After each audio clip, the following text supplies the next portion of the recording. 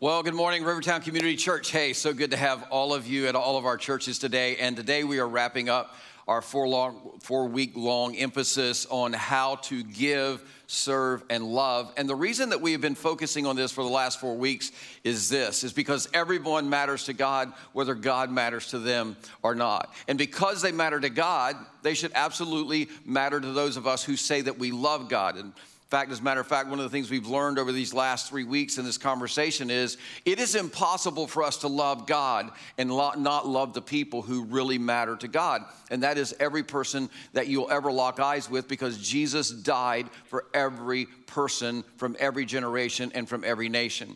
So every year we collectively come together and we say, hey, let's just get better at loving people. Let's practice this. Because the truth is, we have to practice it because it is just not easy. It's not easy to do. It is so much easier to say, I want to love people like Jesus loves people, than to do that. See, loving others the way that Jesus loved us, that is so challenging. And I'm just telling you, it takes a lot of effort, and it always requires something from us, because don't ever forget this statement: love always requires sacrifice. So the easy thing would be just to not worry about it. The easy thing to do would be to love the people who are easy to love when it's kind of convenient to love, and just kind of take care of yourself and just let the rest of it just kind of go by the wayside. But the problem with that approach of just saying, we're just going to do the easy thing is, at least for those of us who call ourselves followers of Jesus Christ, is we say that we want to love God. And Jesus taught that it's impossible to be good at loving God if we're not good at loving one another. Like the two are one and the same. In fact, let me just show you from Scripture and a conversation of Jesus this morning why we say that. See, one day, the Pharisees, they decided that they were going to try to trap Jesus, and they were going to ask him this tricky question. And their idea was, if they could get him to say the wrong thing, then he'd lose the influence with the crowd that he had following him, and it would give them the evidence that they needed to condemn him. And so then they could do away with Jesus. So they gather around Jesus, and one of their experts in the law, they asked Jesus this question. Here's what he asked him. Matthew chapter 22, verse 36, if you're following along, is where we're going to start. It says, "Teacher, which is the greatest command in the law?" Now, you talk about a loaded question. It's like when you used to look at your parents and you go, who's your favorite kid? That's just not a fair question. And your parents knew it wasn't a fair question, so they would always name another kid besides you, wouldn't they? Because they knew it was loaded. Well, this is not a fair question either. See, the Jews believed that every command came from God, and they did. So how do you pick which is the greatest command in the law? See, if Jesus picks one of the commands, then they can say that he's discounting all the other commands. But let me just kind of give you a quick life tip, and that is this: never try to outsmart God. You always lose when you try to outsmart God. And they lost because they did not see it coming what Jesus was going to say next. Notice what he says. Jesus replied, "Love the Lord your God with all your heart, with all your soul, and with all your mind. This is the first and greatest command." Now, when you look at that at first glance, you go, well, that feels like a pretty safe answer, doesn't it? I mean, if I've got to pick one of the commands, I'm going to pick the one that goes with God, the basic one, just love God. But here's the problem.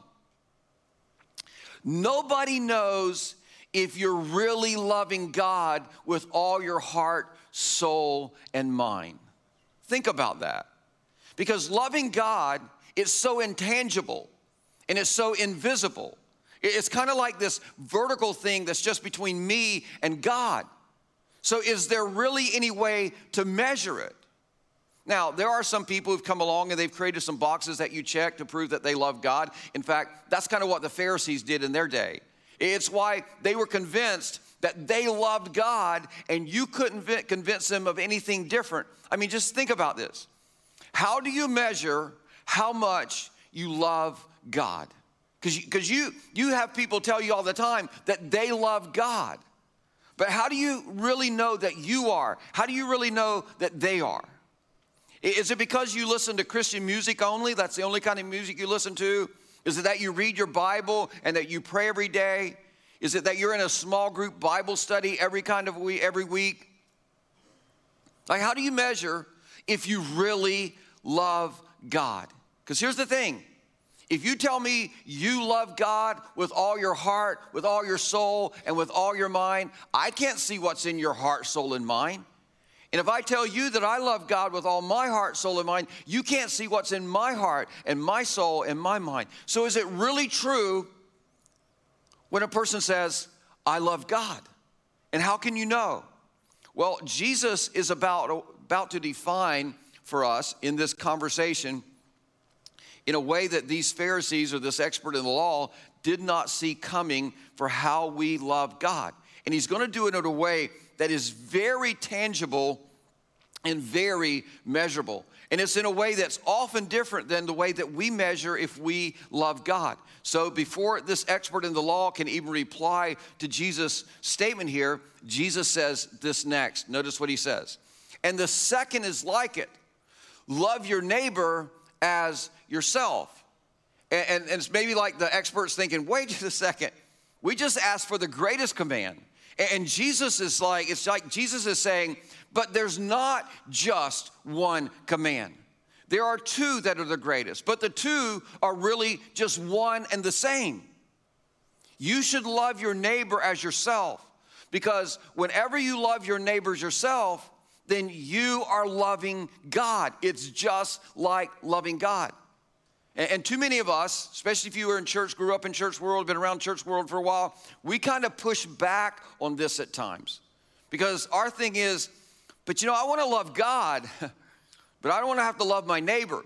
Because Jesus came along, as most of you know, and he redefined neighbor to be every person from every nation, from every generation. That is your neighbor. And we're like, I just want to love God because that is so much easier. And then the reality is, we don't necessarily say it this way, but this is true. And then nobody really knows if I'm really loving God or not. I'm not accountable if I just say I'm going to love God. But Jesus comes along, and in this conversation, he changes everything. He goes, no, you are accountable for how you love God. And there is a way to measure how much you really love God. In fact, Jesus tells us how to measure whether we really love God with our heart, with our soul, and our mind. And here's how he says it. Your love for God is authenticated and demonstrated by your love for others. This is how you really measure your love for God. Whether you love God with all your heart, with all your soul, and with all your mind. Basically, if you summarize the teachings of Jesus, it is your love for God is authenticated and demonstrated by your love for others. In other words, you don't need to tell me you love God.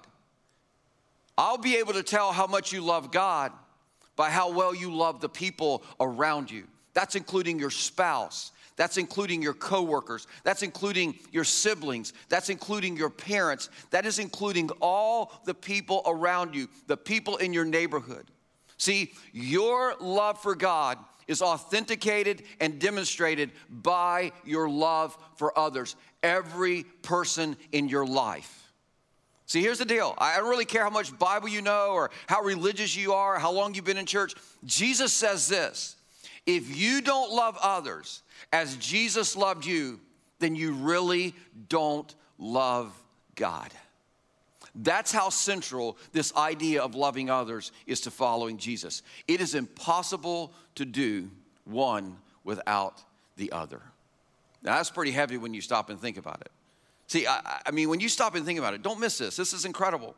You only love God to the degree that you love other people. And like I said, that includes everybody. Don't exempt, I watched this so many times. Don't exempt your spouse from this. Don't exempt your parents from this. Don't exempt your siblings from this. Don't exempt your coworkers from this. Don't exempt your neighborhood from this. This is everybody. You only love God to the degree that you love others. In fact, one of the most convicting statements that I recently heard was by Keith Giles when he said this statement. He says, if we really had a Christ-centered theology, then the greatest heresy would be failure to love others as Jesus commands. So let me ask you this. If you're a person who really does want to love people, and I'm assuming that most of you are because that's why you're here, then why is it so difficult for you and why is it so difficult for me to love those people in my life, especially the people closest to me, those people in my family, those people I work with, those people in my community or my neighborhood? Why is it more difficult for me to love them? Well, the answer is actually in Jesus' response. Remember he said this? He says, I want you to love your neighbor as your what? Everybody say it with me, all the campuses. I want you to love your neighbor as yourself. That's right. Now here's what I want you to realize this morning. Do you realize that you cannot love others any more than you love yourself? And I mean emotionally healthy kind of love. We're not talking about narcissistic self-love, but emotionally, spiritually healthy kind of love. It is impossible, because here's why. You can't give away what you don't have. You can't extend something that you've not experienced. You can't offer something to someone else that you don't understand. See, this is why it explains the relational pattern that some of you have in life. Like, you'll be connected to this person, or you'll work with this person for a little while, or you'll hang out with this person for a little while, and then something happens that hurts your feelings, and guess what you do? You blame that person, and you move on. And then you hang out here over a while until something else upsets you, and then you hang out, or you move on, and you start hanging out over here. It's like everywhere you go, you end up disappointed and disillusioned with people. You're disappointed and disillusioned with people in your family. You're always blaming your siblings or your parents for where you're at in life. You know, you're always blaming your co-workers for where you're at. Like, everywhere you go, you end up disappointed and disillusioned with the people you work with. And you always assume it's because those people, man, they're just not loving. Those people, man, they just don't care. Those people, they just can't be trusted. But if you look at your life, you just keep moving from relationship to relationship, from group of people to group of people, from church to church, and it's the same pattern over and over, repeating itself over and over. And let me just say, if you find yourself that every person you work with, you have a problem with, every person in your family, you have a problem with, every person in your neighborhood, you have a problem with, but other people get along with those people, and you just can't believe other people get along with those people because they're just so bad. Those people are so bad. Maybe you need to pause and think, maybe it's not them. Maybe it's you. Maybe you don't know how to love yourself. Here's why I say this. Hurting people hurt people the way they've been hurt. And loving people love people the way they've been loved. In other words, if you've been hurt in your past relationships, let's say your relationships with your parents, your relationship with your siblings, your relationship with some of your immediate family, or maybe a relationship at work or something, and you've never worked through that, you've never healed from that hurt, I can promise you that you're going to find yourself unknowingly, and you're going to blame everybody else, you're going to find yourself unknowingly hurting other people. And the irony is, you'll probably hurt other people the same way that your parents or your family or your immediate family or your siblings or somebody close in your life hurt you. Like, you're going to treat them like you were treated. You're going to dismiss them like you were dismissed. You're going to lash out at them in some ways like somebody lashed out at you. And what you don't understand is that truly the source of your pain has nothing to do with that person as much as it has to do with the pain of your past. So anybody who comes across your path is eventually going to receive more hurt from you than love from you. It's impossible not to, because hurt is what has the most of your heart, your soul, and your mind. But you're going to blame everybody else because you don't realize it's because of your hurt and your pain that you are feeling hurt by everybody else. On the other hand, people who carry more love, don't miss this, people who carry more love than hurt in their hearts, in their soul, and in their mind, they are going to love others the way that they have experienced love in their heart and in their soul and in their mind. What's going to happen is a person who has more love in their heart and their soul and their mind, they're going to extend grace, and they're going to extend patience, and they're going to extend forgiveness, and they're going to extend for understanding to people. They'll come and they'll talk to you instead of talking to themselves or others about you. They'll be slow to blame, and they'll be quick to own their part of the problem, especially in any kind of conflict. They're going to be really fast to forgive instead of nursing hurt and holding on to some kind of grudge. And they will not use guilt or shame to manipulate or demand their own way. They're not going to go, well, it's your fault if this happens, or it's your fault if this turns out this way. I mean, people who are loving just don't do that. They're patient. They're kind, they're understanding. They can see things from a different perspective. They have the ability. People whose hearts and minds and soul are filled with more love than hurt, they have the ability to see things from another person's perspective. And they don't believe their perspective is the only perspective. Listen, here's what you have to understand about yourself. And this is so important. You don't respond to people based on who they are. You respond based upon who you are. Please understand this. You don't respond to your spouse. You don't respond to your children. You don't respond to your parents. You don't respond to your coworkers. You don't respond to the people in your neighborhood. You don't respond to the people in your extended family based on who they are. You respond based on who you are. That is why it is impossible for you to love your neighbor if you do not love yourself, because you're always going to respond to your neighbor out of what's in your heart, what's in your soul, what's in your mind. If you have more hurt, you're going to respond out of hurt. If you have more love, you're going to respond out of love. See, if your heart, soul, and mind has all this unresolved hurt, all this unresolved pain, all this unresolved regret and insecurity, then that's what's going to happen when somebody crosses your path and you don't understand what's going on, or when you start getting close to someone. See, that's why so many of us struggle to love others, because you struggle to love because you struggle to love yourself. Listen, in the area or the areas that you get triggered by other people, don't miss this. This is so important. It took me years to learn this. But in the area or the areas that you get triggered by others, it is often a great indicator that is an area that you do not love yourself. See, when you love yourself, you're secure. When you don't love yourself, you're insecure. And wherever you're insecure, what happens is your ego and your pride causes you to be triggered. And by the way, low self-esteem is a form of ego and pride.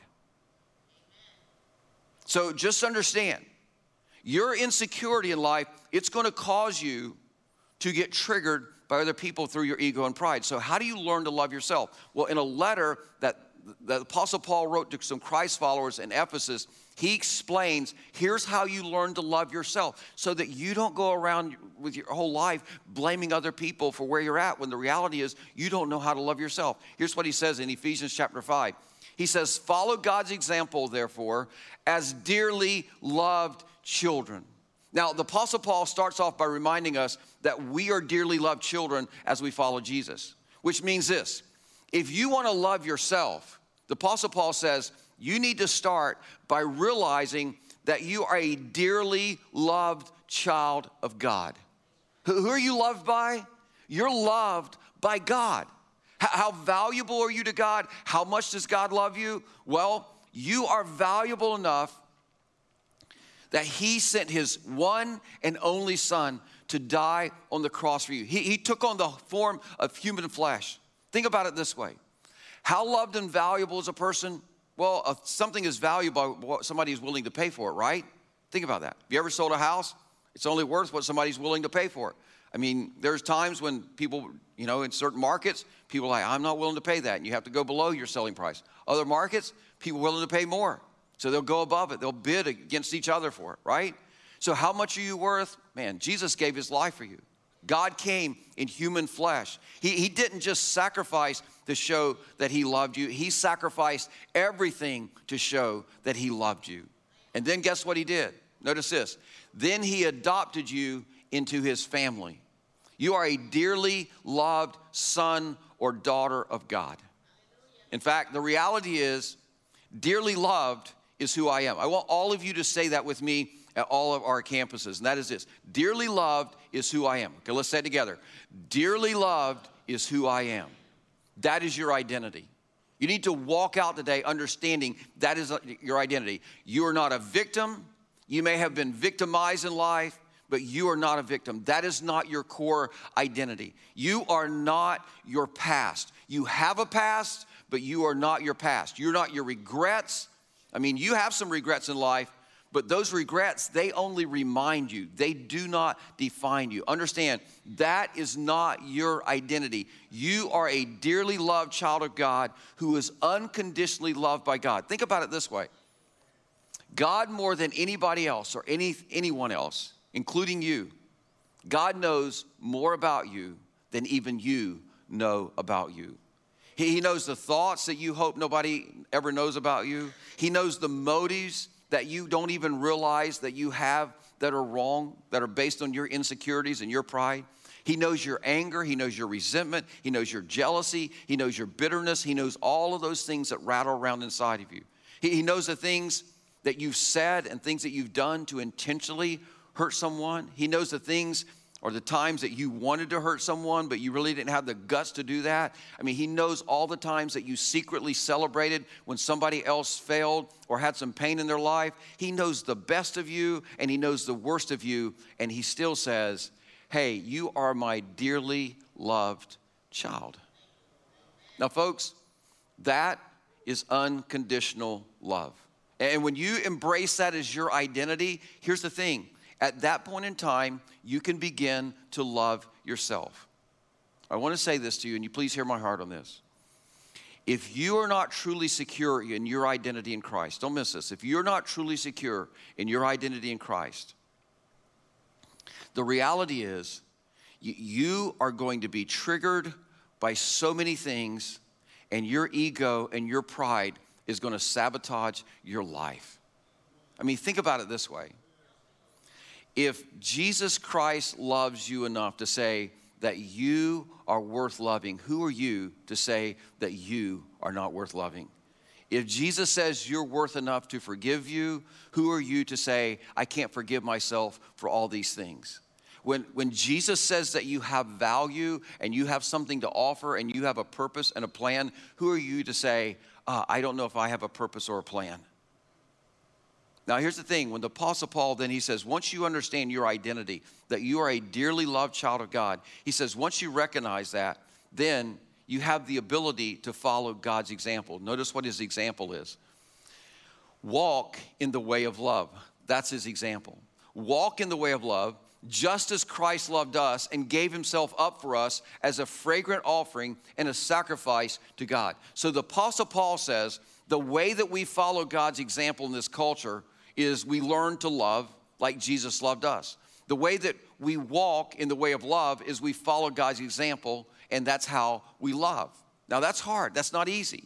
And here's the thing. He's not referring to some kind of emotional, some kind of sentimental, some kind of easy love. This isn't about loving the people who love us. This is not about loving the people who agree with us. This is, as sons and daughters of God, we are responsible to demonstrate the supernatural, the sacrificial, the give ourselves up for another kind of love that Jesus has demonstrated over and over and over for us. I mean, think about it. As I said, he sacrificed his life on a Roman cross, not for his friends.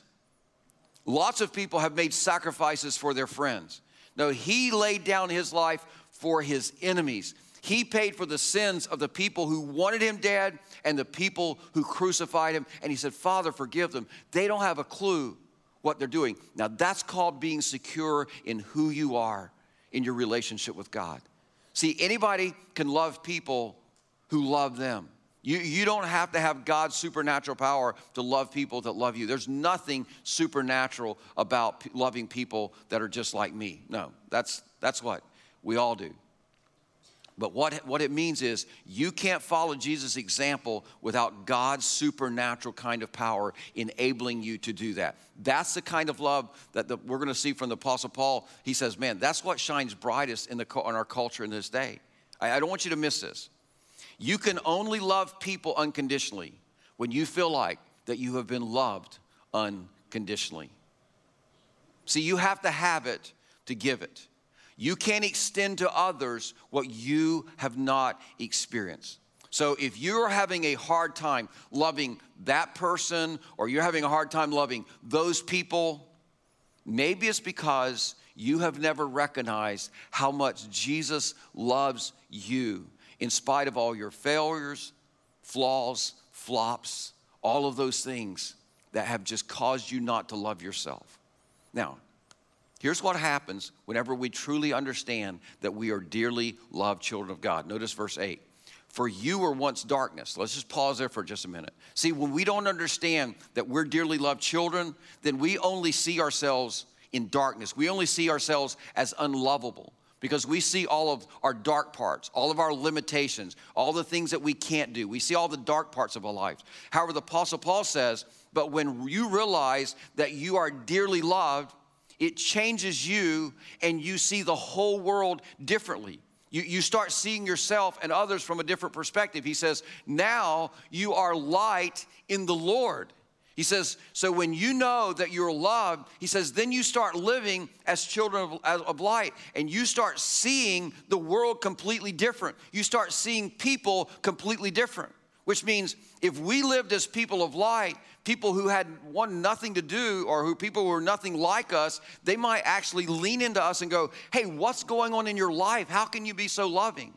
And don't you think that we might be more effective in earning the right to lead people in a growing relationship with Jesus if we were truly loving toward people instead of we were out picketing and protesting and petitioning everything on blogs and podcasts and social media?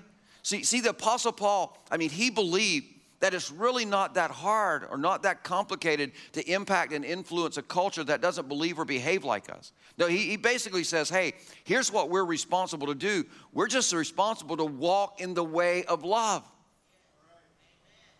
So what does that mean practically? Well, I want to give you 3 challenges to help you understand how to live this out practically. So you might want to write these down.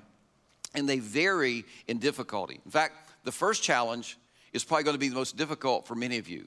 You want to write this down. Here's the first one. You need to love yourself. See, nobody else may know, but you know all the negative things that you tell yourself. You know all the negative thoughts that you think about yourself. Now, you would never let somebody else talk to your friends or your family the way that you talk to yourself. You are meaner to you than anybody else. See, maybe you don't love yourself because someone, beside God defined how you view yourself. And normally, it's our family of origin. Something happened back in that era of our life, or somebody else that came along that was very influential in our life. Maybe you don't love yourself because somebody else has defined who you are. Maybe it's because you have regrets that you've never forgiven yourself for. Or maybe you have limitations and you're jealous of other people and you're always competing with everybody else to be the king of the hill. And you don't understand that God designed you and created you, and he has a special place and purpose for you. And when you get in that place and purpose, even though you're not going to be king of the hill, you may be several rungs down the ladder, all of a sudden it's like, man, I am fruitful and fulfilled, and this is the most blessed life I could ever have. So here's the thing. I want to challenge you. You do the hard work of learning to love yourself. That is the hardest work you'll ever do on your spiritual and emotional well-being. In every area of your life where you don't love yourself, you are going to get triggered by other people because your ego and your emotions are going to kick in because you're always in competition with other people. That's why you get triggered. So find out what God says about you and refuse to let it go. Memorize verses that God says about you. Read books that help you understand that, hey, this is what God thinks about me. Go see a counselor and get some help processing what is in you. Do whatever it takes to learn to see yourself as God sees you, because you'll never walk in the way of love if you can't love your neighbor. And when we say neighbor, we mean spouse, we mean children, we mean parents, we mean coworkers, we mean neighbors in our neighborhood. People we bump into at the ballpark, people we bump in at the grocery store. If you can't love them as Jesus loved you, so do whatever it takes. Listen, I'm just telling you, you got to learn to love yourself. Because if you don't, you're just going to spend time blaming everybody else for who you are and where you're at in life. That's all you're going to do. You're going to spend your whole life, waste all your potential in life, blaming other people for who you are and where you're at in life. And I'm just telling you, as a pastor, it absolutely breaks my heart to see so many people wasting their life blaming other people when the real lid in their life is they don't love themselves. So that's the first challenge. It's the hardest one. Here's the second challenge. And some of you have thought this is the hardest one. But no, once you learn to love yourself, this one gets so much easier. Here it is. You need to learn to love those people.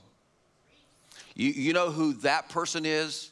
You know who those people are? I mean, you have nursed your hurt toward them for years. You have refused to let you go of your grudges for years. You've talked about them to yourself. You're always having conversations in your head with them and about them. You talk to others about them all the time. You let little slips come out all the time, just letting people know that you're discontent and dissatisfied with your spouse or your children or your parents or your coworkers or your neighbor, but you refuse to talk to them.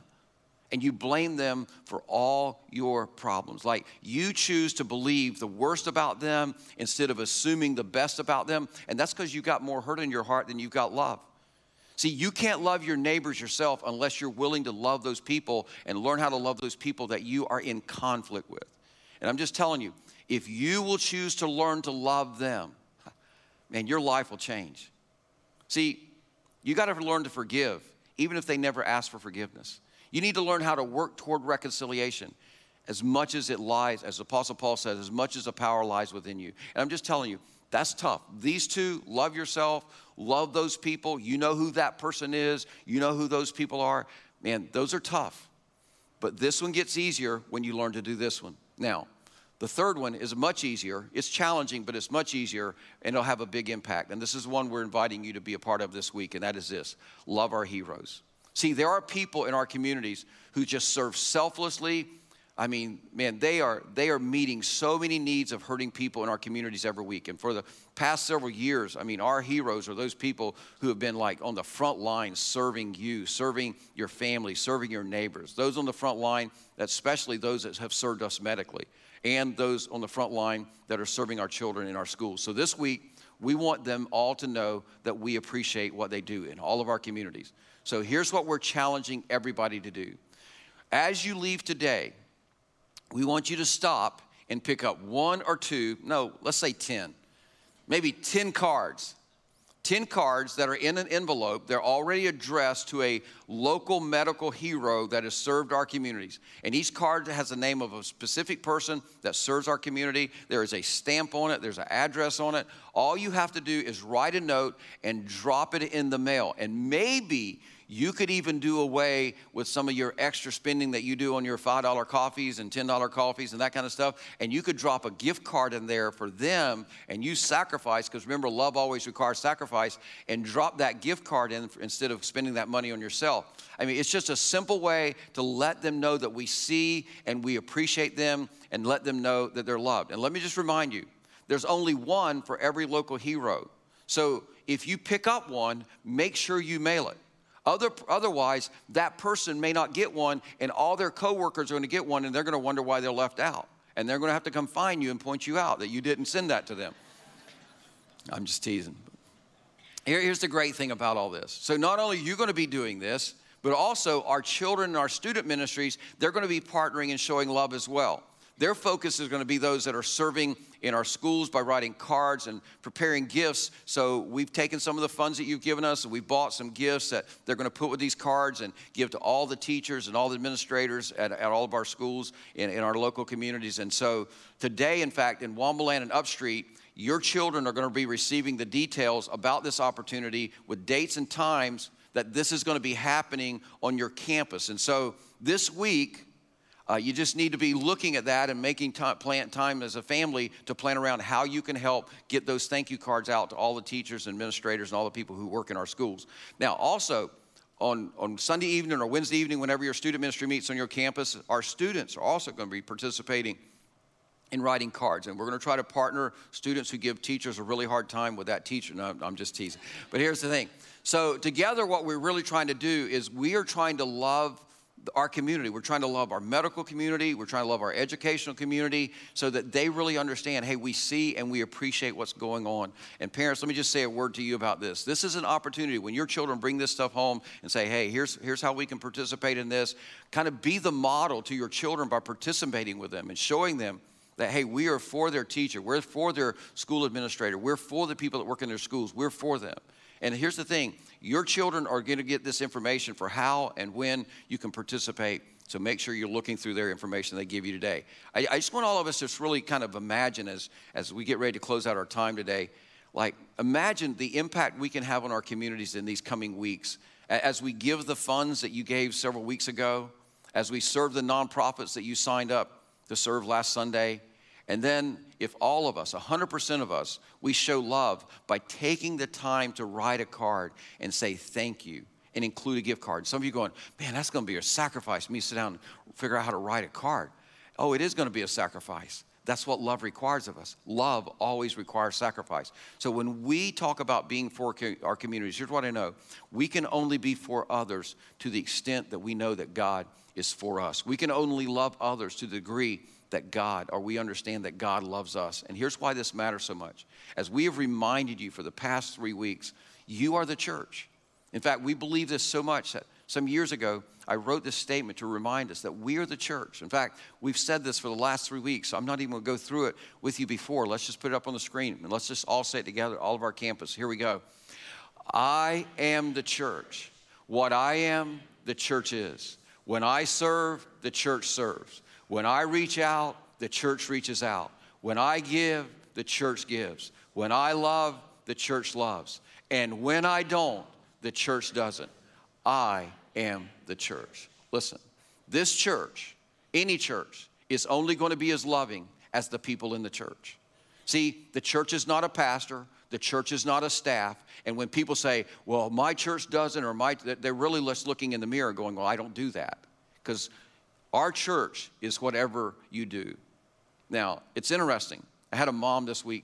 She sent this picture to me. This is a pretty amazing picture here because I had a card that I was going to show you guys.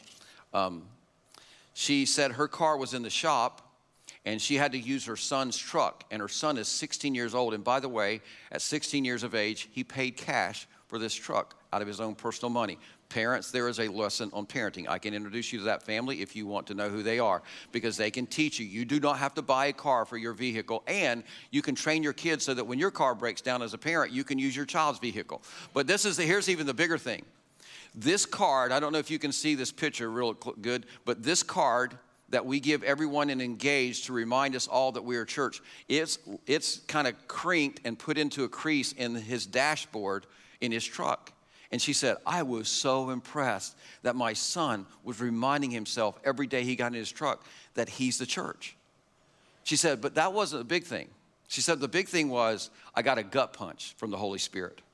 Because she said, I got in his truck basically grumbling because she was going to help another family who was having trouble, and her car was in the shop, and she was kind of grumbling because she was having to use her son's truck, and she was having to help another family when her car was broke down. And she said, I just was gut punched. I'm the church. My attitude reflects who the church is. Listen, we all need this reminder every day in every way that our attitude and our actions in everything we do and everything we say is a reflection of Jesus Christ, because you are the church. Listen, if this is important enough for a 16-year-old to put it in front of them, it's important for a lot of you who've been in church a lot longer. Let me just tell you why. Because see, you think being part of the church is you come, you sit, you sing, you listen to a sermon, and somehow you're spiritual. And you forgot that being the church means I love. And love is reflected by giving and serving and reaching in my actions and my attitude every day and in every way. So our question to you is this today. Will you pick up several of these cards and write a note of appreciation and even drop a gift card in the card? And then just give a little bit of your time to love somebody who can't do anything in return. Listen, if we want to be a church that is known for who and what we're for, we have to be people who love ourselves so that we can go love our neighbors. And I'm just going to tell you, when we do that, it absolutely will change our community for Jesus Christ. See, our love for God, it is demonstrated and authenticated by our love for other people. So let me pray for us, and then we're going to let you go. And you have a little extra time to go pick up some cards and take them home and show some love. Heavenly Father, I thank you for this incredible opportunity. Help us to love as you loved us. In Jesus' name, amen. Have a great day.